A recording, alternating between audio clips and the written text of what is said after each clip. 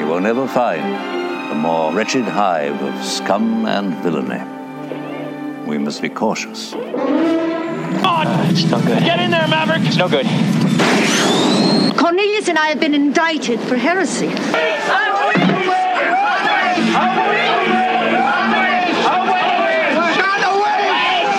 It is evil. It is so evil. It is a bad, bad plan. Oh, have we got a fun one for you today. I can almost guarantee, and I say almost because, you know, the minute I guarantee it and don't say almost will be the minute that some smart aleck out there has actually heard of this. So I can almost guarantee none of you will have ever heard of today's heretic.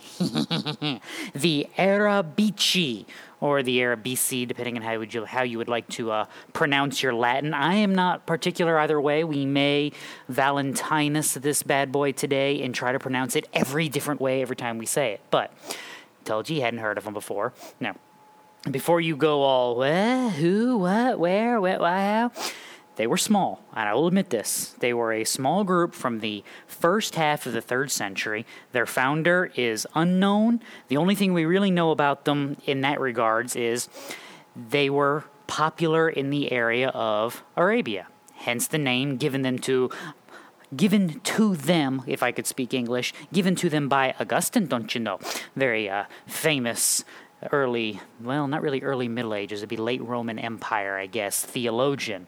Now, if you thought Arabici was bad enough, it gets worse. They were also known as the Thanatopsuchtai, which roughly translates into the death of the soul. So, how did this lovely group of lovely people get such lovely little names, you may ask? Well, 1 Timothy 6:16 was their exegetical stumbling point. They read where only God possesses immortality, and then they basically decided that they wanted to build their entire eschatology around that idea. Never a good idea, but luckily for us, this is our first episode. Hang on, we gotta get our fist pound there. Our first episode of Heretics that has a happy ending. According to Eusebius, writing in Church History, Book 6, Chapter 37, Origen got them back into the fold during a called council or synod, whatever you want to call it, somewhere around the middle of the 3rd century. 250 is the traditional date that's given. I'm reticent to endorse that date simply because I think in 250 Origen was in prison. Kind of hard to have a council when your butt is in jail. So somewhere mid-3rd century. Now, that notwithstanding, that's hysterical if you know your history of hermeneutics at all. Origen, the godfather of the allegorical interpretation of Scripture, getting credit for fixing another group's exegetical mistakes. Excuse me, that's borderline high comedy right there. I mean, that's Saturday Night Live in the 70s and 80s level comedy right there. Now, obviously, we're going to condemn this view. This is Heretics after all, and we condemn every view we talk about because they're all condemnable. So there you go. That's just how that works. Now, we condemn them, any other group, soul sleep, annihilationists, which we won't get into today, but all of these eschatological views we condemn, and for multiple reasons, and the first of which is actually logical in its origin. The Arabici flawed their logic, if I can say it that way, or they had a flaw in their logic in their regards to their understanding of God. And I know what you're thinking. Because you listen to a podcast like this, I know what you're thinking.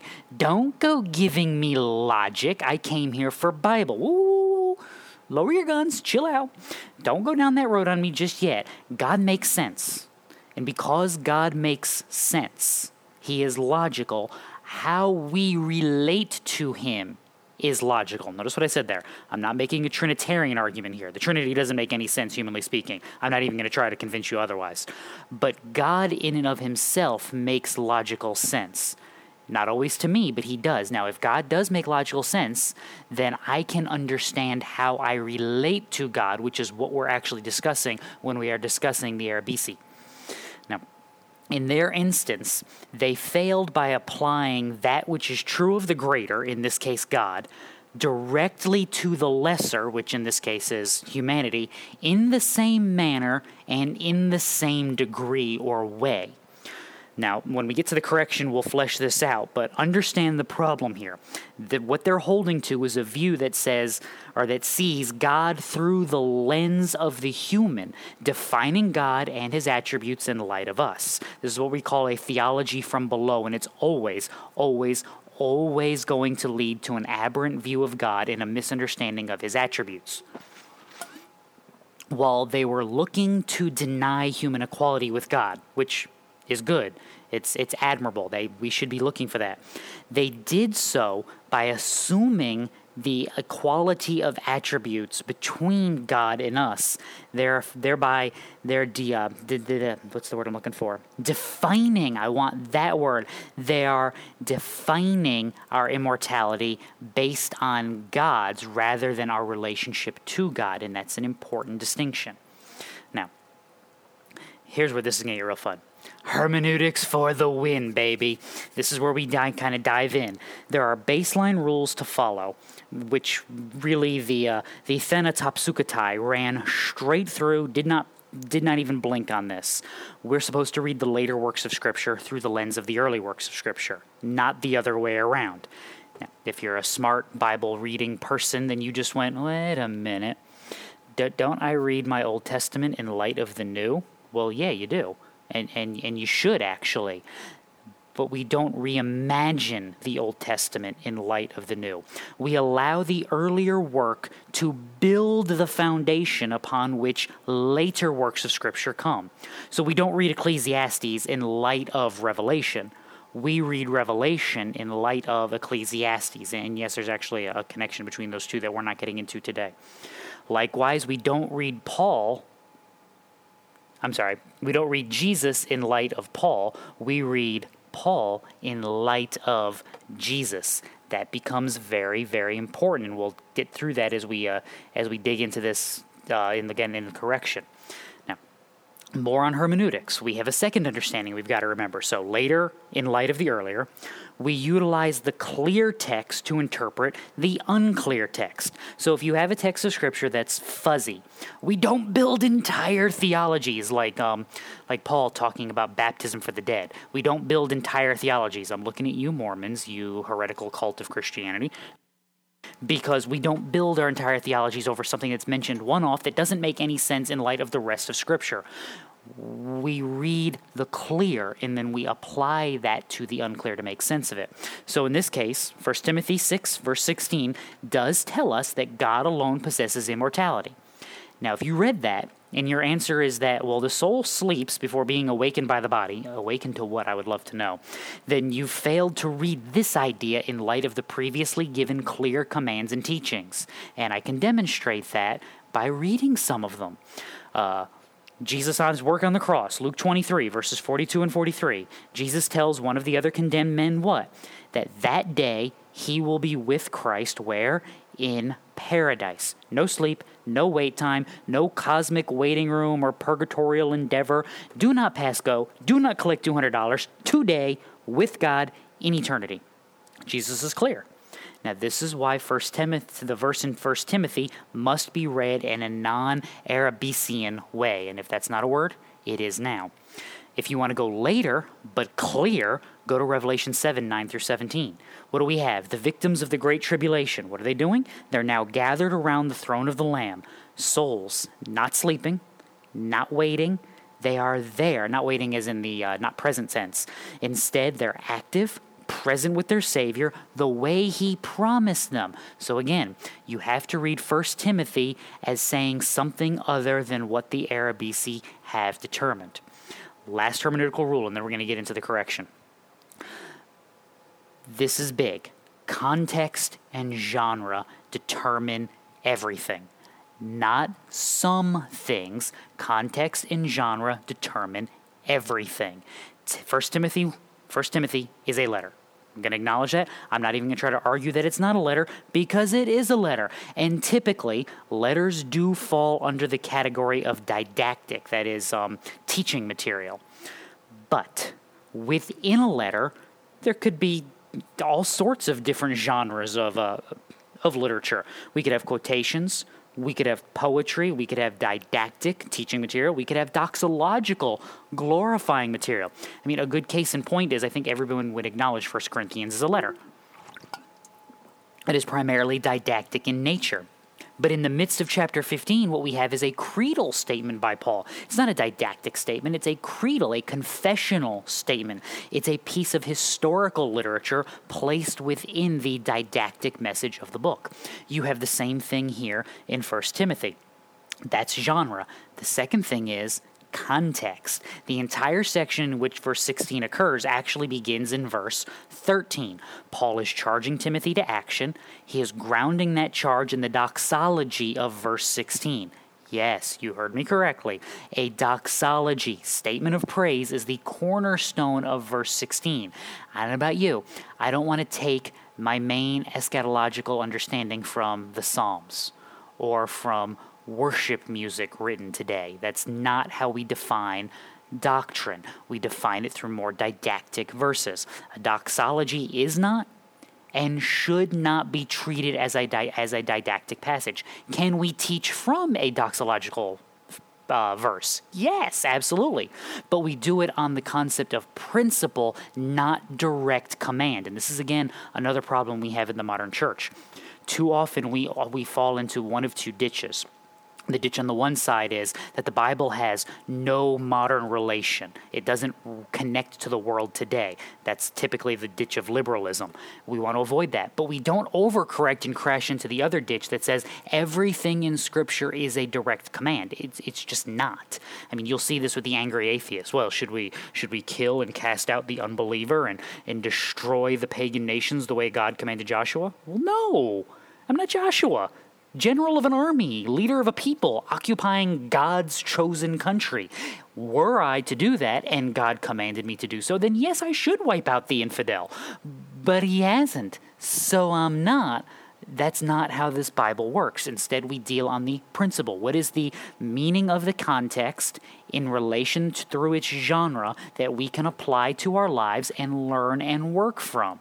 See, to build an entire brand new eschatology based on the verse of a praise literature, that's just not just wrong. It's dumb.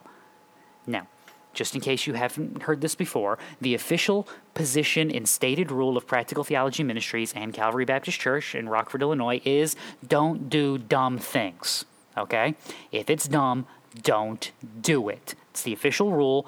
Shall not be revoked, shall not be ignored. 'Tis, was, and will be. Don't do dumb things. This would be dumb. The modern equivalent would be like, I can't even come up with a modern equivalent. It'd be like coming up with a theology of, it'd be like coming up with a theology of worship based on shout to the Lord. You know, shout to the Lord, all the earth, let us sing. See, there's a word in there that tells us that we should yell. Therefore, if you're not yelling when you sing in church, you are sinning against God. You're doing that blink thing where you just kind of blink and reset your mechanism and go, did he just say something so stupid? Yes, he did. That's the same thing you have going on with the Arabici. It's a bad idea. Don't do bad things. Don't do dumb things. So, how do we correct this? How do we prevent? How do we prevent ourselves from falling into this same error? Well, for starters, we see God rightly as he is described, and therefore we see ourselves rightly as we are described. So, we're made in the image of God. Genesis 1:27 is clear about that. But remember that the clay of Romans 9 does not get to question the potter. Instead, we recognize the potter is beyond us. He is greater than us, and as God declares in Isaiah 55, 8-9. So how does that work in this regard to the idea of immortality? This is where your knowledge of theology proper comes in handy. You have to actually be able to synthesize all of theology to make sense of these things. So, God possesses, this is our theology proper, doctrine of God, God possesses aseity. And yes, you are required to say it that way. If you don't say it with a stiff jaw like a bored Englishman, it doesn't sound as fun, it doesn't make you sound as smart. So you can't just say God has aseity, he has to have aseity. Now, what is aseity? It is the property of self-existence. Now, philosophically speaking, that means God is the uncaused cause, or he is what you would call the first cause. Everything in the universe has to come back to an initial movement. So, as one theologian once put it, I don't have any problem with the Big Bang, I just know who banged it. So who hit the drum, who engaged in the activity, it is God. So everything comes forth from that. And by the way, I do have a problem with the Big Bang, but that's a different discussion altogether. Where does this all come from? It comes from God. At some point, you have to get back to the unmoved mover, the uncaused cause, the first thing. And in theology, that is God. That is what Authority is seeking to explain. He is self-existent. He has the source and cause of life within himself. He does not draw it from something else, but it is who and what he is. This is the declaration of John 1:4. In the Word, who was Jesus, was life. Jesus doesn't receive life. He himself is life. He is not alive in the sense we are alive. He is alive in the sense that because he is self-existent, he cannot be anything else. He possesses it. Now, by contrast, we do not possess authority. Therefore, we are dependent beings. Our immortality, therefore, is granted through Christ, but it means just that. It is granted. We don't possess it. It is not intrinsic to us. Instead, it has been given to us by the one who does possess it, who it does intrinsically belong to. This is the difference between an eternal, without beginning or end God, and an immortal, with beginning but not end soul. Understanding God rightly enables us to define ourselves in light of him. So God is eternal. We may talk about an eternal soul, but our soul is not eternal. It is immortal. So while God may possess immortality alone, logically speaking, he does possess it alone. He grants it to us. Now, we also have to be careful that we treat Scripture as a unity. This, unfortunately, is the great failure of many Christians, both lay and clergy alike, unfortunately. A failure to see the value and benefit in the totality of the biblical witness. Why? Because it weaves together one fluid story across the ages and the continents of Scripture. Now, this would also be a good time to plug our weekly worship services again. We are working through Exodus. We are just a couple weeks into it, and we will be working through Exodus until 2022. And in that book, we are going to do just this. We're going to walk through the book, seeing its story, but seeing the seeds of its story both in Genesis and seeing the ultimate sprouting and fulfilling of the story in Christ. So if you actually enjoy what we do on this podcast and you want to see some of this in action on a Sunday morning and in sermon, then click on over to Podbean on Sundays at 10:30 Central Daylight Time is what we're on right now, which if you're one of the... my brain just fried. If you're one of those... Meridian folks, that's -6 every Sunday. And when you log in, say hey to my wife. She's the one typically running the computer, and so you can tell her why you're there. She'll get a kick out of it, and my head won't fit through the door on the way out. I gotta get some water. So, how does unity help us here? Plug over, by the way. We know from Hebrews 9:27 and 28, we die, and then God judges us. For it is appointed to him to a man once to die and then face judgment. Simple. Basic, tells the story. So what? We know from our previous look, though, at Luke 23 and Revelation 7 that work is immediate. We also know that in Christ, we should not fear that judgment, as Paul explains to you in Romans 8:14 through 17, and really in the entire chapter. Just you know what? Read Romans for this idea. It will do you some good. Paul mentions we have what? A new spirit, no fear, a future glory, adoption, and freedom. All this and more can be yours in Christ. But how, you may wonder? They are yours in Christ because in our repentance, through the substitutionary work of Jesus, we have been given what? We have been given life. 1 John 5:10 through 12 makes this point clearly. In the Son, we have been given life, and this is the testimony that we bear. If we have the Son, we have life. If we do not have the Son, we have, catch this, no life. And I don't mean that in like the lame, you're a teenager, man, I have no life. I mean like actual life. This is the eternal part of eternal life that we discuss. If we have the Son, we have this. If we don't, we don't. God can grant this life without granting us his nature and being. And that's the key distinction the Arabici did not make. We don't have to become God in order to receive the gift of God. And by the way, part of the reason this is so important is this is a mistake the prosperity gospel is still making and ignoring today. They are equating the work of God with the work of people. This is your name it, claim it, little gods doctrine. It's the same idea, and I'm going to stop right there because this is like a whole other episode that we will go down eventually, but not today. So, and also, by the way, at some point we will have to deal with the annihilationist idea here because this is part of the annihilationist movement is, see, you don't have the sun, you don't have life. Boom, kapow, kaput. We'll have to deal with annihilationists, easy for me to say, at another point. There's too much there to try to dig into now. So there's 2 more episodes that are going to come down the pike at some point. Lastly, let's get back to our big idea. We must read the entire section in light of its place, nature, and role. That's its context and genre. The doxology of verse 16 stands in light of the charge of verses 13 through 15. So let's do this. Let's do this rightly. This is what the Thanatopsuchitai got wrong. We have seen that we will be with God if we are Christ's. We have seen the immediacy of that dwelling. We have seen the ability of God to grant that status to his people because of his Son. Therefore, we must read the words of verse 16 in the way they were intended, as praise of the eternal, almighty God, who is the giver of every good and perfect gift, James 1:17. This is where your hermeneutics helps you out. Beyond the logic, beyond the philosophy, beyond all that understanding, reading your Bible with first a knowledge of God and then an understanding of you saves you from going down this road. We have not been given the status of God. Rather, we have been fulfilled by his goodness and light. Timothy can do all the good work Paul is charging him to do in verses 13 through 15 precisely because God has removed the stumbling offense of sin and granted Timothy a status that only God, the self-living one, ever could.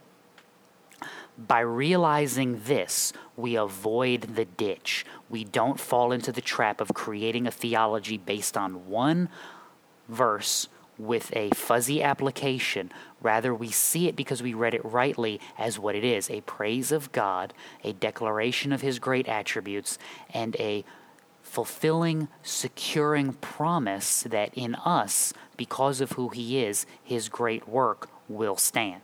So there you go.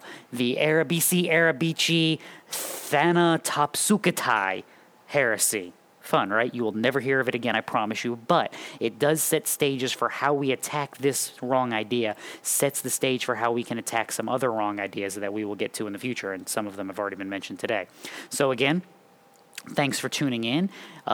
If you want to get past episodes, practicaltheologyministries.com. There you can find our Facebook, Twitter, newsletter, our theological journal, the Calvary's Cavalry. Again, easy for me to say. No, June hasn't gone out yet. Yes, I'm sorry. I'm supposed to get the rest of the stuff in this week, and then I will be able to get hopefully June out, and then July will hopefully be on time at some point. Either way, you're getting 12 issues this year, I promise. They may all come in January, but you're getting them. If you'd like to read up on past issues, they're on the website. You can also link to the church's website, Calvary Baptist Church in Rockford, Illinois, where, again, you are welcome to join us at 10:30 Central Time, which is, again, -6 every Sunday morning. You can log in and get the audio live stream right here on Podbean and join in and worship with us. We would love to have you if you're not at your church. Otherwise, go to your church and then, download it and listen to it later. That'll be awesome. You can hear the music in the whole 9 yards. That covers everything. So until we see you again, read your Bible. It'll do you good. Bye.